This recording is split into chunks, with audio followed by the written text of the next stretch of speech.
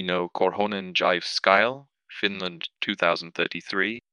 In the cool dawn of 2033, the crisp Finnish air bristles against Aino Korhonen's cheeks as she slips on her cross-country skis, carving her path across the unblemished snow canvas of Jyväskylä.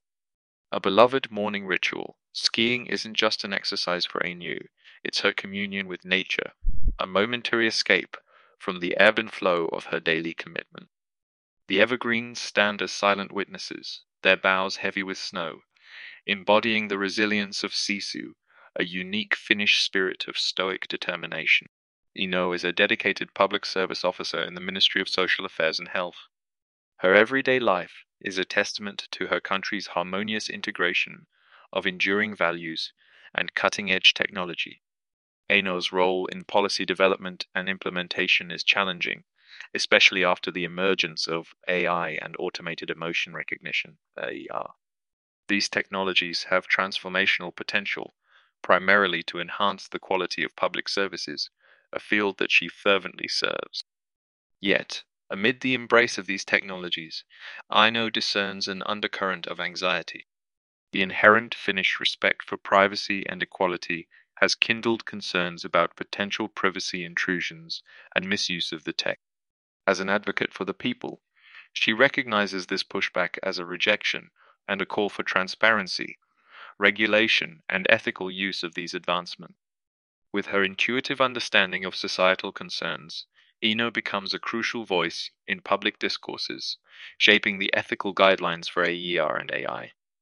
Returning home from her morning sport, she checks on her aging parents, their care a responsibility she carries with love and dedication. But she also sees the potential impact of AI, especially in elder care.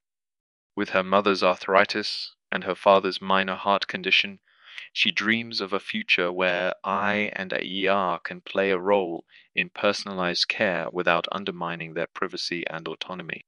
Balancing work, her personal life, and her role as a caretaker isn't easy, yet Aino navigates these roles gracefully.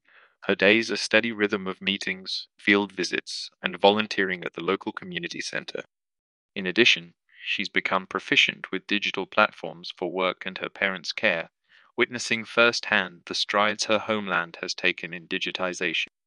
The advent of AI and ART isn't without its dilemmas, though.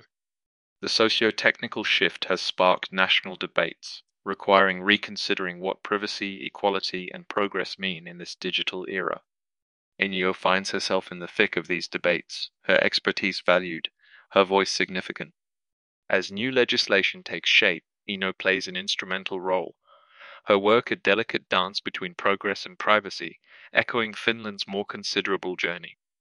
Despite the concerns and challenges AI and AER bring, Aino remains hopeful. Finland, she knows, is resilient and adaptive.